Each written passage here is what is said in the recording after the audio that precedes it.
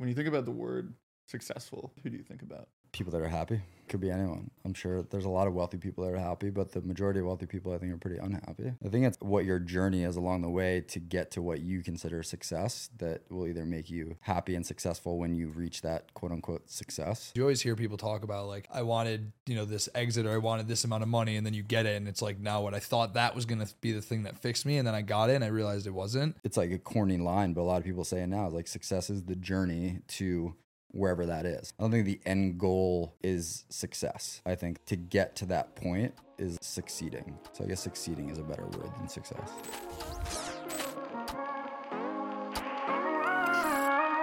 Max Siegelman is the co-founder and CEO of Siegelman Stable, a racing and luxury sports fashion brand based in New York. Previously, he served as Head of Cultural Relevance at Outfront Media. In this episode, we cover how Max and his partner built Siegelman Stable from scratch with a focus on organic virality and high-quality goods, how to build confidence through repetition, and why more people need to focus and face down their fears. Welcome back to episode 9 of the Turning Pro podcast. We have Max Siegelman from Siegelman Stable joining us today. Thanks for joining, Max.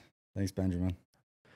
So Maxwell has become a good friend of mine over the last couple months. I would like to say he's a man of few words. He's like everywhere but nowhere at the same time. Like you see him in all the scene, but yet he doesn't want to be in the scene. And he's someone who I've continued to try and figure out over the last couple months because he's kind of cryptic in a lot of ways, and I think a lot of people have the same intrigue. The place I want to start this, I want to know like what drives you. The good and the bad, the dark and the ugly. I want to know like what drives you to do the things you're doing right now. That's a tough question. You got to start with a tough one, huh? That's a heavy question up front. I like it. Been so curious for so long. What drives me? I guess the people around me, for one, is what drives me. Whether it's like family, friends, Caroline, and then wanting to do things that are meaningful versus just do things to do things. And I think that now, in just like things being so accessible to everyone, people could just do things to do things because they can. And I think that hopefully is a difference maker in the things that I'm doing versus what other people are doing. So being able to do the things that other people can't do. I don't think I said that. I think you put it's like figuring out how to do the things that other people kind of, like dream about, in your own way. And I think some people have the access to do it because they may have an existing audience or followers or whatever already. So being able to do it like strategically and fun and using like marketing experience or networking connections to do it in a different way and like a unique way, I think is partially what drives me. Also, in like to prove someone wrong always is a good driver. Who are you? Do you have like some chip on your shoulder that's driving what you're doing at least right now? I don't think so. I think it's a combination of like, I fell into it a bit, and maybe in the beginning people questioned it, like who's going to wear a Siegelman Stable hat or something like that. And I think that is like a small driver, but I think those are things that people always get when they first start stuff. But I don't think it's like a chip on my shoulder, like no one believed in me ever, or I didn't believe in myself that I could do something. But now it's like cool to try and prove that you can do something the way you want to do it versus surrounding voices. Because there's definitely more and more surrounding voices as you continue to grow in a successful path. Yeah. Your first response to that question, I feel like a lot of people would have answered what drives you as like my customers, my investors, the pull from the market, the team, and you were immediate, just family, friends, Caroline. Yeah, I mean, those are 3 of the most important things in my life. I was just speaking in general. I wasn't really speaking for just Siegelman Stable. I think those things that you listed are important if we're speaking specifically to Siegelman Stable, but I think the 3 things that I said are probably a part of that before those people anyway. So, yeah.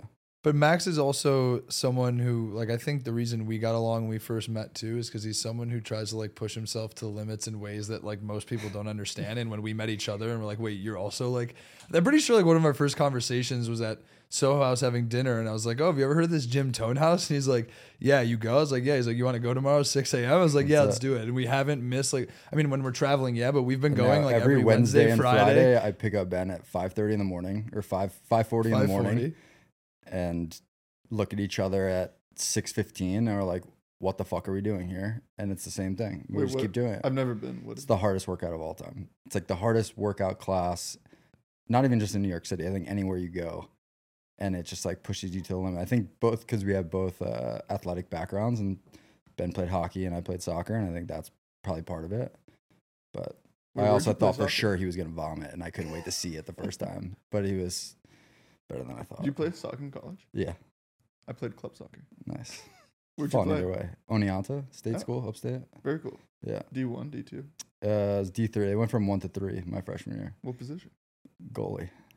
No way. Psychopath. Short goalie. Well, it starts goalies are when you psychopaths. start to peel back the layers of the onion. You're like, okay, Things start to make sense. who signs up for goalie? But hold on, so like, I don't want to lose this thought though, because I didn't sign up for goalie, but yeah. Anyway, or continued to play goalie.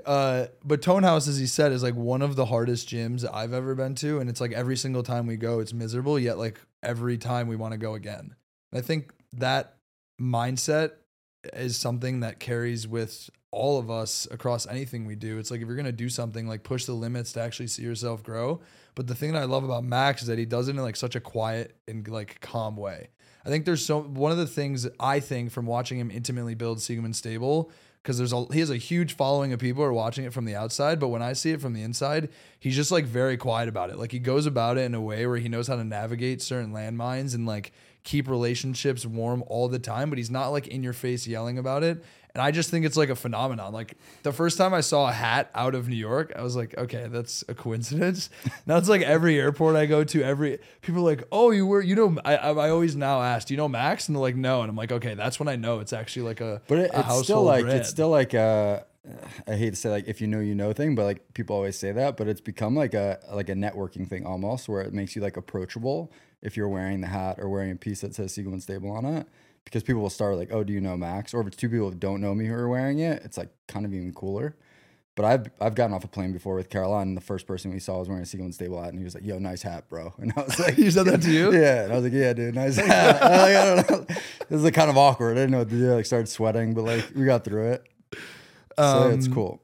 But I think I do want to talk a little bit about like the story of it. But before we get into the actual Siegelman Stable story, I think a huge piece of it is the relationships that you've been cultivating for the last decade.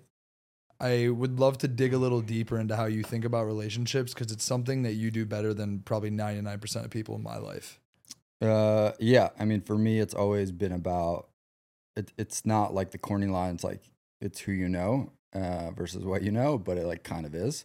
And to me, like all the people I've met in the last 8 to 10 years after school has been the majority of people I'm still close with are people that I've done stuff with either for free to have that relationship or gain a relationship, and not necessarily always about work when you first meet them or for the first 3 years that you meet them, but at some point down the line can turn into something that could be both mutually beneficial.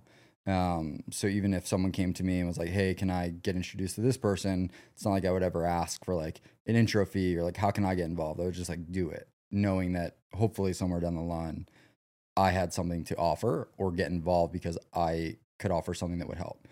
I think also 99% of my relationships were built through fitness for probably the better probably up until I started Siegelman Stable.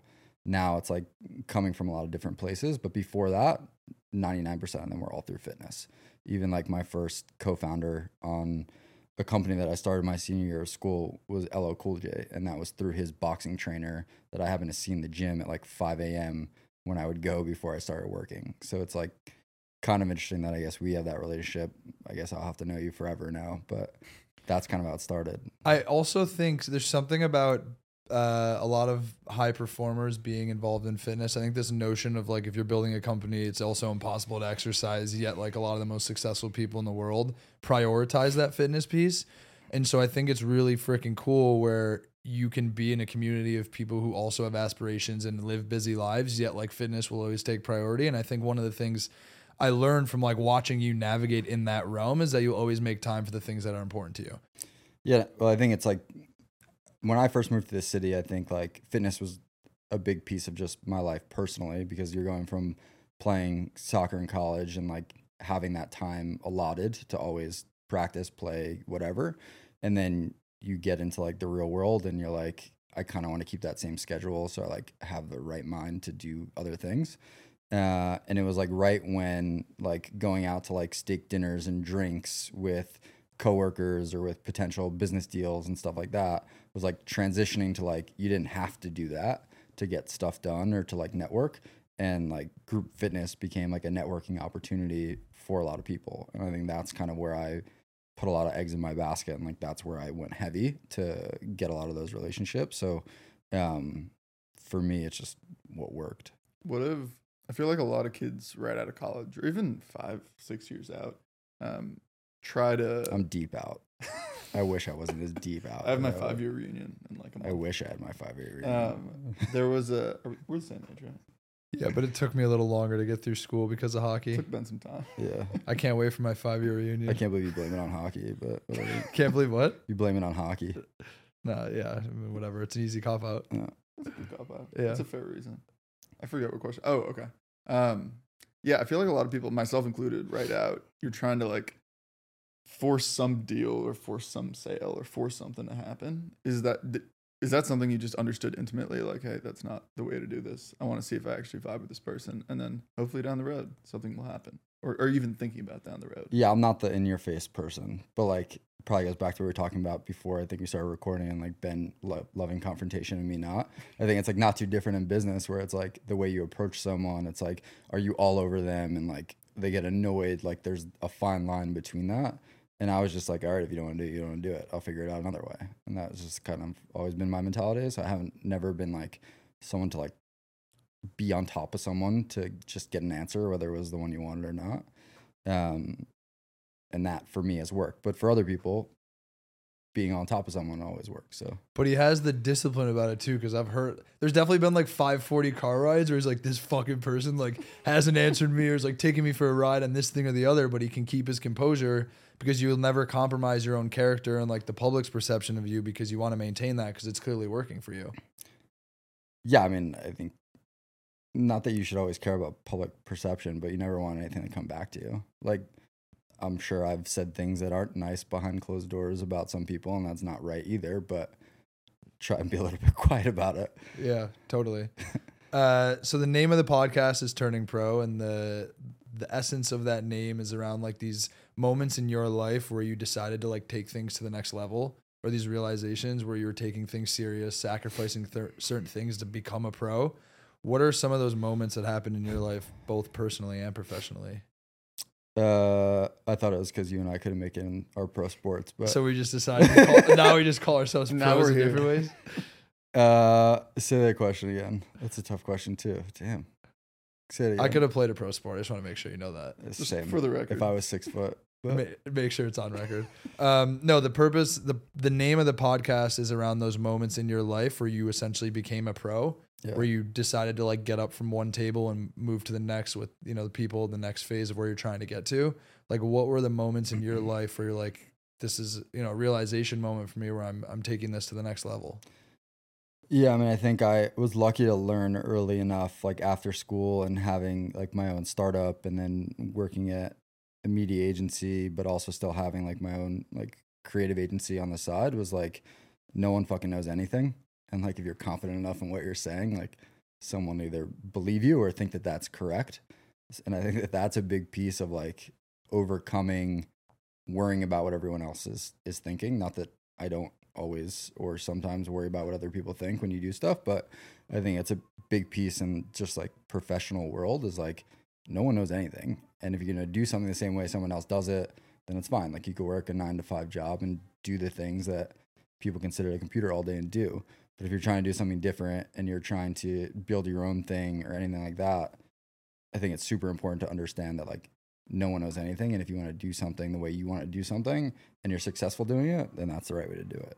And what was the moment with Siegelman Stable where you're like, okay, this isn't just, you know, my girlfriend and I sitting in my apartment making hats. Like, this is a real business and it's time to man up and, you know, take a big swing at this thing. Was there like one moment that happened where you're like, fuck? I don't know if there was one moment. There's definitely been a few moments that have helped the trajectory of what Siegelman Stable is now. Like when I first started this, it was just me. It was before I met Caroline. then we wouldn't be where we are now if Caroline didn't get involved. When she did get involved, though, I asked, can you please not get involved because I don't want it to hurt our relationship. We can go there after. But Ben's smiling. He's like, yeah, I'm ready for that. So I think like the first biggest one for me, I guess, was having some NBA players wear it, like walking into the tunnel. I had gifted like a handful of addresses that I got my hands on and was lucky enough for one or two of them to wear it and got some like pretty good attention, mostly through like horse racing people, but also just like through my own social media channels and friends. No fashion publication picked it up or anything like that. And then fast forward maybe like 8 months or so, Kendall Jenner wore a hat at Paris Fashion Week. She had like just dyed her hair for a Prada show, and it was all about her hair, and she was wearing the hat. So obviously it was a big step for us. So I think there's been a few moments along the way that's increased our trajectory of where we're at now.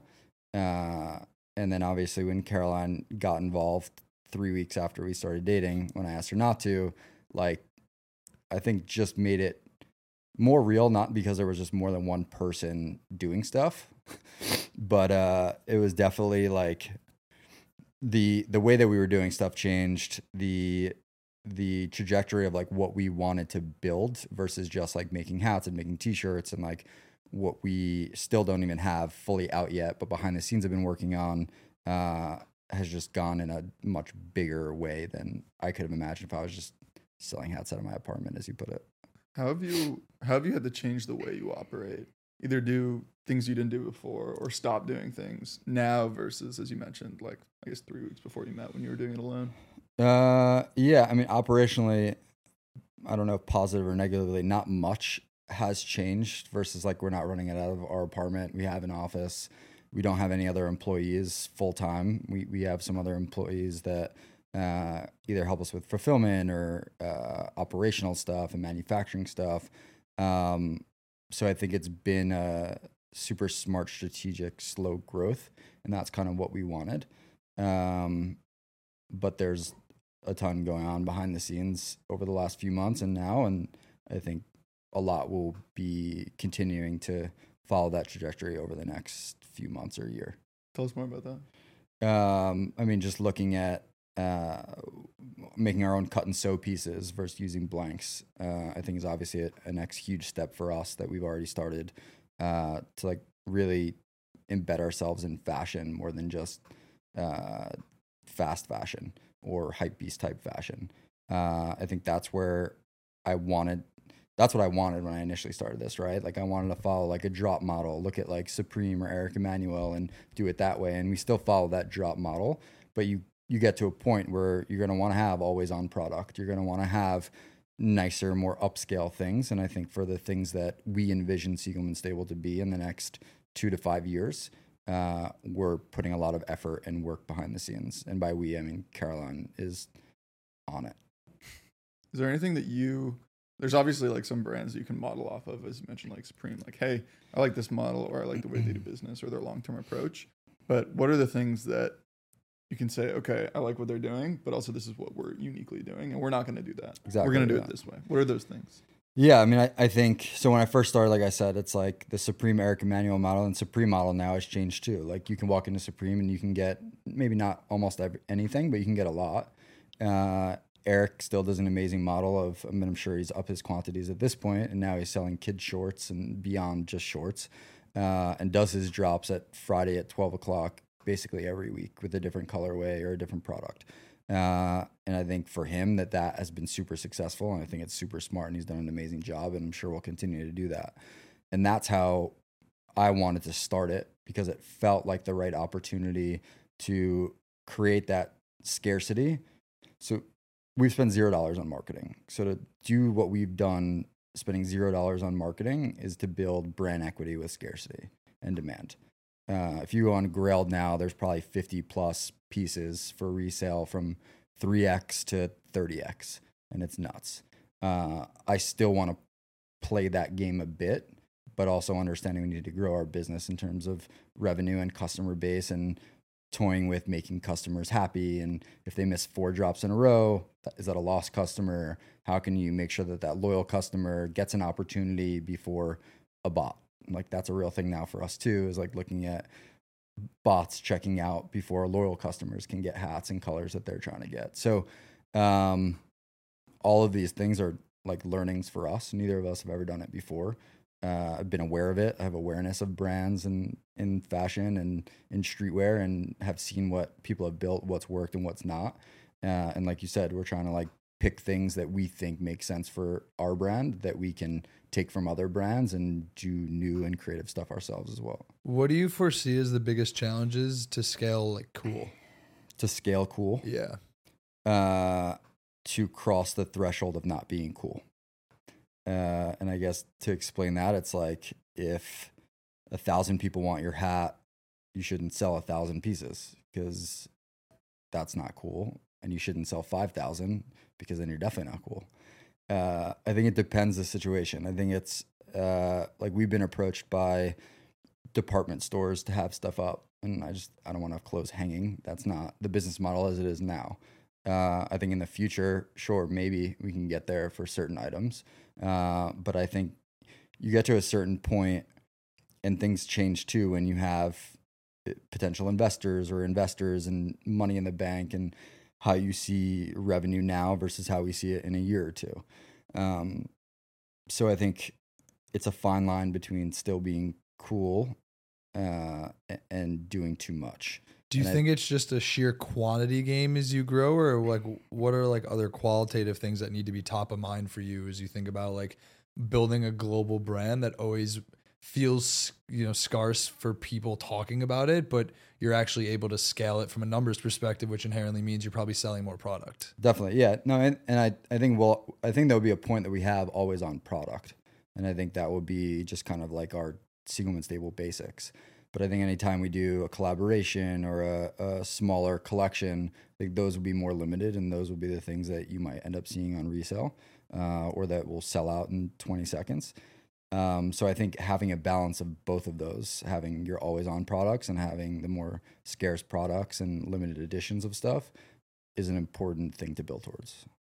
As you navigate some of these decisions, which it seems like are happening faster and faster from the sense I get, which of them are you excited about? All of them? Or do some of them like scare the shit out of you? Like, how are you thinking about them? I'm just stressed 24/7. That's why he just works out all the time. He's like, I'm just gonna go run 10 miles and get it off my mind. I think which scares me the most. I don't even know. I think being able to have these like cut and sew pieces that we're working on and have our own production, and we do all of our production in New York and New Jersey, I guess a little bit in LA, but all in the US. That's a piece of our brand. Like it's a heritage brand at the end of the day, whether we're a new brand in terms of fashion or we're an existing brand or legacy brand or heritage brand, whatever you want to call it, because it's an actual racing stable. It started in the 80s. I think it's still important that it's a piece of the story is that we make everything here. I mean, there's issues every day. Like, I don't know. Everything scares me. How do you stay like even when all that shit is happening? Caroline and fitness. That's it. I mean, it's two simple Fitness things. Fitness with Ben or not. And yeah, I mean, I could do a lot better with it. I definitely don't handle it well a lot of the time. What could you do better? What are you working on right now? Like myself. Yeah. Myself. I should be working more on myself, and I say I will a lot, and I don't necessarily always do. But yeah, I mean, just the way you handle certain things, certain situations. I think the more times that you get put in those situations, you learn how to handle it better. And we're still so young as a brand that there's new situations every day or every week. So I think a lot of it is how you handle it. Do you think part of it is like letting go of certain parts of your responsibility within the business, like so you can work on the business instead of in the business as you think about scaling? Yeah, I think that'll happen eventually. I think we're working towards that. I think it's good that we're both in the weeds on everything now, because you know what's right and what's not, and be able to be a real boss for future employees, and like you've done it before, so you know. they may come in and have more experience in that space and know it better. So you should be open to understanding that and open to taking their direction on it. But I think for now could be a day or two, I don't know, or a week, it's good that we have our hands in everything. I mean, it's two of us. We're literally, our hands are in everything. At what point? Yeah, Go ahead. No, run it. Is there like a collab that you haven't done yet, or someone that you haven't been able to get in touch with that's like the dream or wish? Well, from a collab standpoint, all of it's been so organic. Like it's not like we've reached out to anyone. It's all been in like through networking, or we've been hit up by a team or a brand, or we met the right person, and it's kind of just happened. So I can't say if there's like one. I think to me personally, if we were able to do something with another like bigger brand that helps elevate and align us with the right thing, I think it would be great, right? And I think like the thing for me, anytime we say yes to doing a collab or working on a project with someone else or another brand, it's like, where do they sit in the world? Like, are we aligning with the right things? Because I think brand alignment is 100% of everything when you're building a brand from scratch. People to wear it. I mean, I don't know. I guess like some soccer players. Just there's gotta be a name on the tip of your tongue that's like the one person where you're like, if this person has it on, like no, I mean like Bella Hadid and Gigi Hadid have never worn it, and they're both like horse girls, so like that could be cool. But like, I always set out from the beginning, I was like, I want this brand to be for anyone and everyone. Like, I want a white female farmer in Idaho to want to wear the same hat as Future, who's from Atlanta, a rapper, and like that's what I want, and that's what it's been so far. So to me, that's one success in the bag. So I don't think I could pinpoint one person. But it's fun when you see a random picture of someone wearing it for the first time. It's like pretty cool to see. Was there a moment from you? Actually, I want to hear the story because I haven't heard it. I think you've heard the like origin story, but from idea to like first hat that you made to I actually want to turn this into a business and I want to work on this together. Yeah, I mean, when I first started this, I didn't intend to do it as a business. My dad is a racehorse trainer. He started his own racing stable in the 80s. But he always had the extra element of like opening up his stable to different equine therapy programs, whether it's like inner city youth kids or veterans or special needs kids. And when I first started this, none of that was in my head. It was all about like, I want to recreate this like one hat that I had, that I think my grandpa made for my dad in the 80s, and this one jacket that I had that had like my grandfather's name embroidered on the front. And I literally was just like, I'm going to make 3 hats that look like this in 3 different colors, and 3 sweatshirts that had the logo from the jacket on the back and the front in 3 different colors. And I spent like $300 and made like 20 of each or something. And I gave it to my brother, gave it to my dad, my mom, maybe like some extended family and some friends. And I started posting on Instagram, and a ton of people started hitting me up, and I was like, yeah, whatever. And just continuously people were hitting me up about it, and decided to put another like $300-$400 into it, make it, create a Shopify, sold out in like 2 seconds, not 2 seconds, like 20 minutes. No one really knew about it. It was like family and friends, but they were buying it. So I just kept reinvesting the money, buying the same amounts of product, and did that maybe like 5-6 times. And then I was like, all right, maybe there's something to this. So I took all the money, put it back in, did the same 6 SKUs, and then gifted a handful of hip hop artists and basketball players. A few months went by. Gunna ended up wearing the sweatshirt, and then Future wore the black and gold hat in a music video. And that was like stepping stone 1. I was like, all right, maybe this is real. Put all the money just right back into it. Did the same 6 pieces again. Gifted it to NBA guys. Tim Hardaway wore it. It was on like League Fits on Instagram. And that was like another stepping stone of like, okay, let's do it again. But when I really started to sell it, I was like, the only way I'm going to do this if there's like a real brand purpose. So we donate a portion of proceeds to different equine therapy programs to like stick true to like my dad's story and the Siegelman Stable like heritage story. And that's kind of how it started. The first thing that you mentioned was casually of like, hey, I wanted to do these shirts, and so I just made them. The amount of people, I had no idea what I was doing.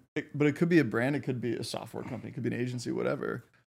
99% of people that's not obvious to them of like, oh, this cool idea. Yeah, I'm going to go actually do this. I think it goes back to the networking thing. It was like, I know that I can get this in some of the right people's hands who would wear it and post it.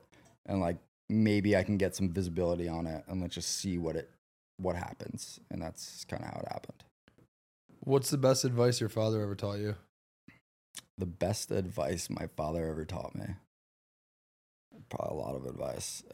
One of his famous ones is whoever takes the most vacations wins. Can you elaborate? That's it. It's like whoever takes the most vacations wins. It's like, what's the purpose of life? It's just like go on vacations with the people you love. Like whoever takes the most vacations wins. Like wins the game of life. My interpretation of it was that, and this is probably so wrong, but my interpretation of that is like when you're doing the things you love, everything like feels like a vacation. Maybe that's it. That could be your interpretation though. I like that. You should live by that. That's your new slogan. I do.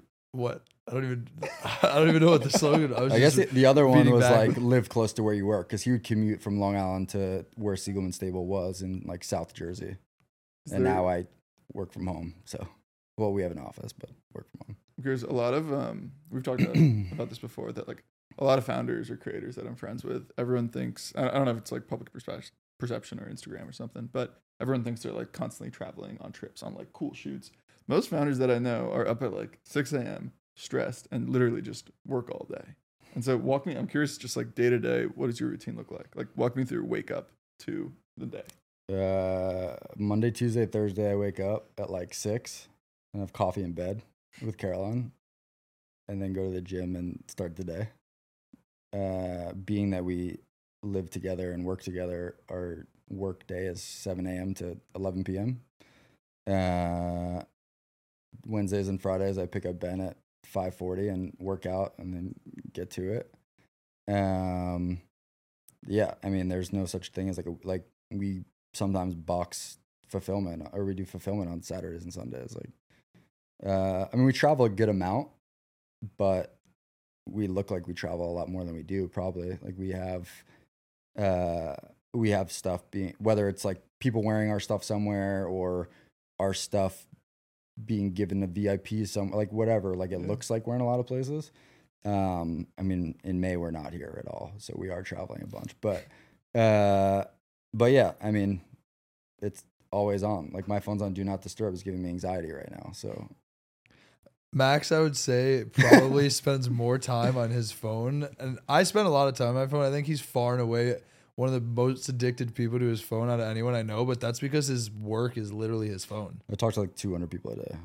On what, like DMs? Doesn't matter. Text, call, email, DMs, whatever. I can't function on my phone. Have you looked at your average screen time? You probably know it, don't you? No idea. 18 hours. When's the last time you like put away your phone for like a day? This is the longest it's been in a while. Right now. How long have we been talking? Right now, sweating. Yeah. I am sweating, by the way. Is there...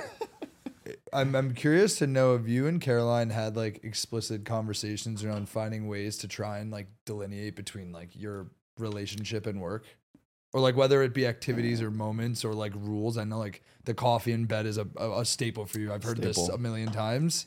Are there other things that you try to do so that it doesn't just consume every other part of your relationship? Yeah, I mean, we try, and I mean, there's no balance, but like, and what is balance, I guess, but like, it's tough. It's a tough response because it's like we both love it so much, but we also understand that there are times where it's like too overwhelming. It's like all we're doing. But I think it probably goes back to what we were talking about before, like what motivates you. I think we both want what we built from the ground up to be successful.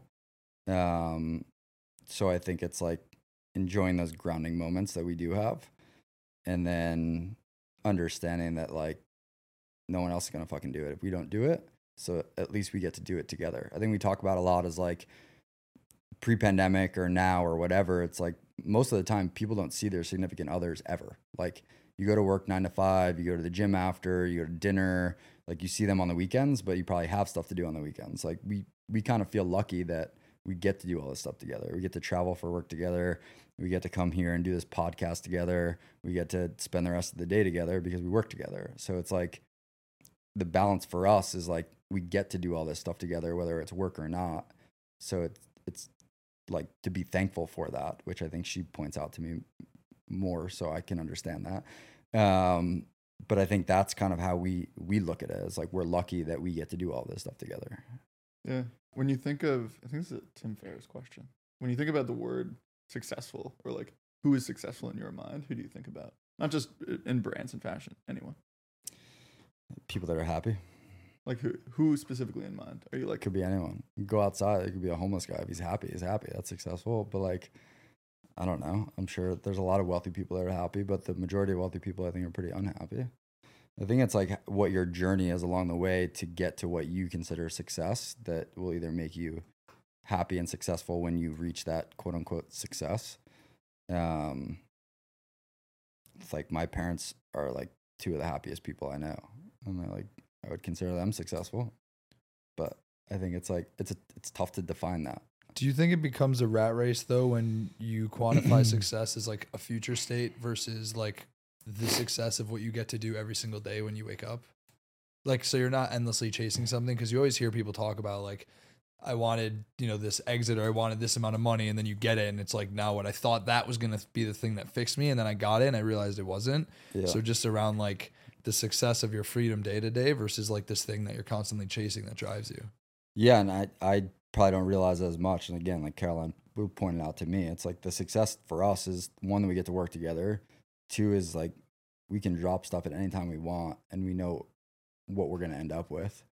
And being able to work for yourself, like being able to work for yourself, I think is a huge success. I don't think it's the end all be all, but I think it's a huge success. I never want to have to take orders or like not be told what to do and what not to do, because you need that sometimes, but like sit at a desk all day and do work. I couldn't do it anymore. So I think like it's like a corny line, but a lot of people say it now, is like success is the journey to wherever that is. I don't think the end goal is success. I think like to get to that point is like succeeding. So I guess succeeding is a better word than success. Yeah. I like that. The success is like an end state. Ben's making versus so many shirts after this. Versus like, succeeding the most is like an whoever takes the most thing. vacations win. Successful is not success without successing. I don't even know. I don't know. It's succeeding, not The amount success. of logos we should have some slogans. Every episode, a main slogan for the show. I also think we could just put them up there. Just endless The ones. vacation one's a good one. I like that. Yeah, that's a good You one. you mentioned like overwhelm. I feel like most of my day is either deeply fulfilled and excited or stressed and overwhelmed, but I can't have one without the other. How do you think about that? Seems like we should both go to therapy. Together, group therapy. Yeah. All our girlfriends send us to therapy. Yeah, mine's been trying. Yeah, I mean, I think I have the highest of highs, and I think I have the lowest of lows. And you probably don't want to be around me at the lowest of lows. So it's like, it's where self-work comes in. I haven't done the work to get there yet, so I'm currently in a good space. But in an hour, if something happens or a few things happen, it could trigger me and I could be in the worst space. But I'm aware of that, which maybe is the first step. You've been around a lot of like high performers across business, entertainment, sports. Like, is that something you think about in terms of, or I've talked to these people about like how they handle that? Because I think you need to have some like it factor that allows you to even get to that place to begin with. But I'm sure you've probably had some interesting conversations around that topic with some of these people that you know. Yeah, I mean, I think a lot of them don't do it, and I think a lot of them end up in a place that they don't want to be.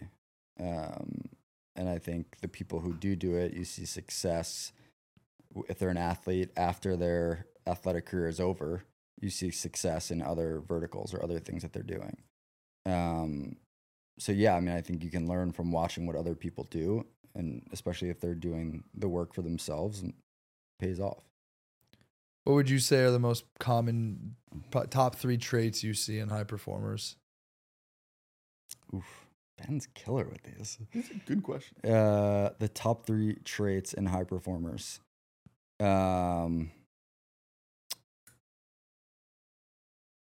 Very good question. You're gonna have to cut this podcast for me to answer these questions. I think one is like understanding what the important things in your life are. And if they're the right things that you prioritize, I think that probably covers 1 and 2, right? I think if you prioritized not going out and partying and your social life. And like, I never was one to like prioritize my social life over the journey of success to where I thought I would want to be and do. So I think prioritization is one. Understanding like that if you do something, if you're confident in the way that you do something versus in the way that you see everyone else doing things, and it's starting to work for you and you continue that, I think that's also, so that's not like a one word, that's a long two. And the third one, maybe just like being self-aware and like being realistic with yourself, like what's actually possible versus like what is a total dream scenario that you're so far away from. And also I guess the fourth would be, which I always mention, I feel like, is like knowing what you're good at and what you're not, and being able to delegate the things you're not good at. I think that's something that Caroline and I both are really self-aware about, is like what we are both very good at and what we are both either not good at or not interested in, that we can balance each other to alternate tasks or alternate things that need to get done. Someone said something to me along those lines. I was like a freshman in college or something, and that was the first time it actually resonated with me when someone said, make your A's A+s and find someone else to do your C's for you. Yeah. Because I think there are a lot, like David Goggins is the epitome of the t-shirt. person who's like, find the things you suck at and like become good at them and like callous your mind and face your fears and the things you're not good at. He says it. But yeah, he's all about like, that's why his whole thing is like chasing the things that scare you, which is why he operates like the way that he does. I think it could work for some people. Like it works for him, right? But like at the end of the day, and I love Goggins, like his thing is that. Like, no, I know, but no, my end of my thought was that like, I don't think that's like a common thing. I think the more common path is just like lean into what you're good at. And again, like fill in the holes around you. And then when you can delegate those things, that's when you actually start to elevate and level up. But to your point about like the high performers, the reason I asked that is because I think the thing that I've started to realize, for better or for worse, is I think the fear of failure and like an insecurity about not doing enough or being good enough at whatever the thing is has been like a commonality of people around me that I've seen that have become so successful because they're just never satisfied and they don't want to fail. Yeah. I mean, I have thoughts of like, okay, like I think it's a longer answer, but I guess it's like if you could plan for what's next, then I think you have a lot less space for failure. So like I could easily sit here and worry about like, I don't know what's next for Siegelman Stable. And if I fail at this point, it sucks because there is such an opportunity and like we are doing such amazing, cool things. So like I could sit here and think that, but also knowing that like what we've been working on, what's coming up, and like planning for what's next, you don't really have time to think about the failure piece of it. So I think that is also an important piece. How have the goalposts moved since you started Siegelman Stable? I don't think there was a goalpost in the beginning. I think it was like, I'm just gonna do this and wing it and figure it out. Was it like sell 10 hats? A little bit more than that, but like, yeah, like goalpost number one. Yeah, like for sure. It's like get the right people to wear it and sell them to whoever your customer is. Like you don't know who your customer is until you start selling. And I think we still try and figure out who our customer is. Because if you think your customer is someone and you're making these things to sell to that customer that you think it is, and then you're wrong, you just invest a lot of money into something that's not working. So I think there's clearly goalposts now, and I think there's multiple of them.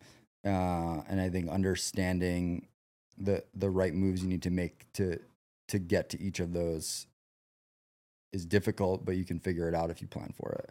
And I think the goalpost in the beginning of this was like, okay, I want to sell X amount of hats, and then at some point, and I want to create scarcity and see hats on resale. That was like goal one. After understanding I was going to start selling it. And then goal two started to be like, I really want to tell the brand story more. And I think that's what resonated with people, and the give back to equine therapy piece. And then now it's like, how do we continue both of those things, like the heritage brand and telling that brand story? How do we make ourselves the face of harness racing? How do we bring attention to that in a super positive way? How do we continue to give back to equine therapy in an even bigger way? And how do we really make a play into fashion? And what are those moves, and what do we look like, and what are we doing to get there? So I think there's a ton of goalposts to target.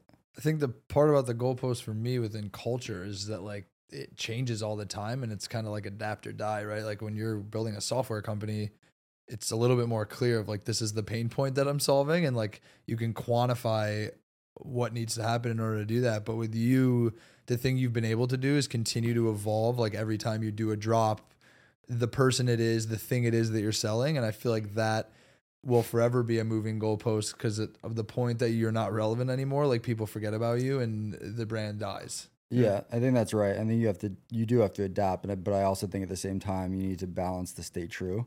So I think you need to stay true to the brand story, the heritage piece, what do you look like on someone? Like, are you selling a piece because it's hot now, or are you creating a piece because that's what fits your brand and fits your aesthetic and what you really want to do? But you need to figure out what that balance looks like. Yeah. I think whether you're running a brand or for you at Platter, like a software company, staying true to mission and your people, your customers, and quality, if that's at the core, I think moving goalposts are a good thing. Like I feel like growing up, you're like told like, be careful of those moving goalposts. Like it's always going to happen. It'll get you. I think that's a positive thing. Yeah, I think stagnation is like the worst thing ever because shit's just going to pass you by in a lot of different directions, right? That can be personally, professionally. But I think that's part of, again, like going back to why I think we get along is that we continue to push ourselves to limits that other people find really strange, honestly, more than anything else. But I think for me, a lot of that, it comes from that like fear of failure. I always wanted to like challenge, like it's a game with myself of like just trying to be better than what I was previously. And then translating that into professional is very easy to do because there's a lot of overlap. Yeah, I agree. I'm curious. Do you have like a clear division between work and life, or is it a clear vision between a clear division, or is it just one and the same? Shut up to this podcast with my girlfriend. This is like another meeting for us. I mean, at this point, it's two. It's like Siegelman Stable is a family brand. Like it's my last name, so there's no division. Like I am. My dad says I am Siegelman Stable, but like I am Siegelman Stable, right? So it's like you walk outside, you're Siegelman Stable. If you kick some random person on the street, you're Siegelman Stable. Your brand's over, right? So it's like there's no division in that piece of it. And then obviously Caroline and I are the only two who run this brand. There's zero division. So I think, again, though, I think you need to look at it. Perspective is everything on that. I think you need to look at it as like we're fortunate to be able to do that. Like I don't have a brand name tag that says, hello, I'm Max, I'm XYZ employee at whatever company. And like you have a clear division, you leave the office at 5:30 and it's like most of the time you don't enjoy that. So I think you have to have the perspective of like, I'm happy that there's no division. Like I'm just living my life now. That's an interesting insight though, just the notion of building something literally tied to your name. Mm-hmm. It's a lot more responsibility. But even for me as like a founder of a company, it's very different than you, where like part of your brand is your name and mine couldn't be further from that. So I actually think it's, now that we're just like talking about it in real time, it's almost impossible for you to like have a division between like personal and work. The closest you can get to it is like going on a vacation and like not wearing. Yeah. Oh, I'm out today. Like, no. Yeah, or no, but it's like not wearing a piece, but like that's also just like, then you're like, I'm not marketing myself. I won't wear the black on black hat because you can't see the embroidery on the hat. Yeah, of course. I feel like it's again, I have a separate like business name versus my name. It's still scary because your reputation's on the line, but it's different. I mean, is it a blessing and a curse, or is it just a blessing? For now, it's just a blessing. I think it comes with a lot of responsibility. I don't take responsibility for anyone in the world with the last name Siegelman, but for me and my family, I do. But I think it's a blessing. I don't think it's a curse to this point. How have you had to take more responsibility? Like, how have you changed how you operated at all? I've never had I don't have any bad background, so like so far so good. Yeah. I don't think I've changed that much. Like I really don't think anything's changed other than I wear my name every day. Like I always used to like walk into conferences and someone hands you a name tag. And I'm like, I'm not gonna wear this fucking name tag. Like what is this? Like I'm not. And now I wear it by choice. I think it's really just like answering the bell when things are there, and you're probably making more decisions and taking on more responsibility, but it was kind of just this seamless transition where you pretty much exhausted your other job to a point where you're like, I just have to like move to this, but it was a normal transition for you because you were already more or less doing it before you decided to like make that jump full time into it? Yeah, I mean, I think I personally always like doing consulting work for athletes or rappers or whoever. Like you still are kind of your own brand in essence, but not selling your name on items that other people are wearing, right? And you can't take responsibility for everyone who wears your stuff. It's just things will happen eventually. But I think it's kind of like I didn't change in any which way. And I don't foresee that happening either. So how do you think you've like grown personally over the past year, 2 years even? Good question. I love anything anything that like a therapist would ask him, like self-talk type. He's like, I don't want to answer this question. My back's in a full sweat, by the way. I just want to make that clear. This couch is 150 degrees. I'm sorry. It's okay. I'm just gonna take a shirt from your closet after. Your shirtless podcast. How have I changed in the last year or Not two? changed. Grown. Past 6 months. 6 months, I probably haven't grown. The last 2 years, that's not true. Last 6 months, we probably had, I think, together like one of our biggest lessons in terms not personal relationship but work. Like we thought we were doing something right, and it was super wrong.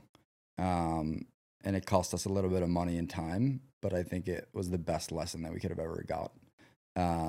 So it was a quick tuition, but a quick education. And I think that was a, what did you say before? A blessing or a curse? Blessing and curse, yeah. That was both. Mm. I think personally, like, in the last 2.5 years, I think my life probably changed when Siegelman Stable started. It started ramping up, and Caroline and I started dating, and she started doing Siegelman Stable with me for the better in every positive way possible. So I think that's probably number one. But I think it's changed in a very positive way. I think being able to have your own business, do things the way you want to do, not listen to outside noises, which I think took me a while to understand that, like, if someone's telling you to do something because they think it's right, like, question it. Like, have they done it in the past, and was it successful? And if it hasn't, then you probably should just continue doing things the way you're doing if it's going right. So I think I'm grown in a ton of ways. I don't know how to describe them, but I have. Caroline hates Something's that answer. definitely happened. Yeah, something's definitely happened. I'm curious, how do you ensure that Something has definitely happened? I don't Can't know. put my finger on it, but something I happened. don't know what it is, but I'm different now. Yeah, I still sweat a lot. So all right, we're gonna end there. No, I'm kidding. Wait, how much time do we have? I literally need a new We have like t-shirt. 10. Like, this cushion needs to be washed. That's okay. You're doing great. Thanks. Question I have for you: Mm. if Siegelman Stable fails, Yeah. why? It won't, because it's already successful in my eyes. And I think we're continuing to be successful, and I don't think it will fail. I think even if Siegelman Stable ended immediately after this podcast, because I went outside and did something stupid, is probably the only way that it would be a failure. I think the things that we've been able to accomplish are things that 99% of people will never accomplish in their life. And it's not saying it in a conceited way and cocky way. It's like, I actually don't think most people would be able to do what we've done so far, especially with $0 spent, no money raised, and starting this with $300 and using your network that you built yourself over a certain amount of time. So to me, Siegelman Stable is not a failure ever, even if we quote unquote fail at some point. When are you at your best? Who are you around? What are you working on? Where are you? Family, friends, at home. I don't know what a vacation is, but probably on a vacation. Yeah, I mean, I think like to the first question, it's like when you're around the people that bring you up versus like drag you around or ask for things all the time or whatever it is, I think that's when you're at your best. I'm at my best at 6 in the morning, drinking coffee with Caroline, talking about what we're going to do today because we don't have any lines between relationship and work. But I think that's like when my head's the most clear. I could write press releases on the treadmill. I'm pretty good at that at this point. So I guess that's probably another place I'm pretty good. But I think it's about the people you surround yourself, whether it's family, friends, or just the right advisors or people. Max is so good at like, Max has so many friends and so many people, yet he has the smallest circle. I don't know if it makes sense in my own head when I say it. I feel like I have a lot of different friend groups. Like, you have a lot of different friend that groups offer different things. But like your core group is like very small. Yeah, I keep a tight circle. Keep it tight. Yeah. Why is that important? I don't necessarily think it's important. I just think those are the people that help bring you up or make you more confident to do the things that you should be doing or benefit you in some type of way. I'm sure the majority of the people I'm friends with talk to their parents once a week. I talk to my parents once a day. Caroline's like, no, he talks to them 5 times a day. But like that, to me, like those are the important people in my life, and those are the people who have gotten me here so far. It goes beyond that to different friends and stuff like that, but I keep it tight. Have you had to outgrow any friends? Not by like choice. I think you just outgrow people organically or naturally because you don't have the same things in common, or like I'm still super close with like my 15 guy friends from high school, and 90% of them live in New York City, and I'll see them maybe a few times every other month, or like we still have so much in common. We may live all such different lives. Like they might be doctors or work in real estate or lawyers. Like that's just a different world than I'm in. But I think like what I just said to Ben is like, I have groups of friends that have interests in such different things that like, if I know I need something at that point, like I can hang out with that group of friends. So I don't think that's an issue. I think it's just, but my core group of people that I see on a weekly basis is tight. What are the commonalities of that core group? I don't know if there are commonalities. It's just like love and positivity. I don't think there's like, yeah, I guess those are 2 commonalities. Like family is definitely like number 1 for me. Like we moved to where we live now the day our nephew was born, and like we're like, oh, we'll live there for a year, and then we're on 2 years now, which will end very soon by someone's choice. But like those are the things that are important, and those are the things that I think as you continue to do things that you want and are on a road to successful journeys, then I think those are important people to keep around. Siegelman Stable is a fashion brand that donates a portion of proceeds to different equine therapy programs around the world. You can find us on Instagram at Siegelman Stable or SiegelmanStable.com. You can find me on Instagram at Max_Siegelman. Thanks for joining us today, Max. Yeah, thanks for coming on. Thank you both.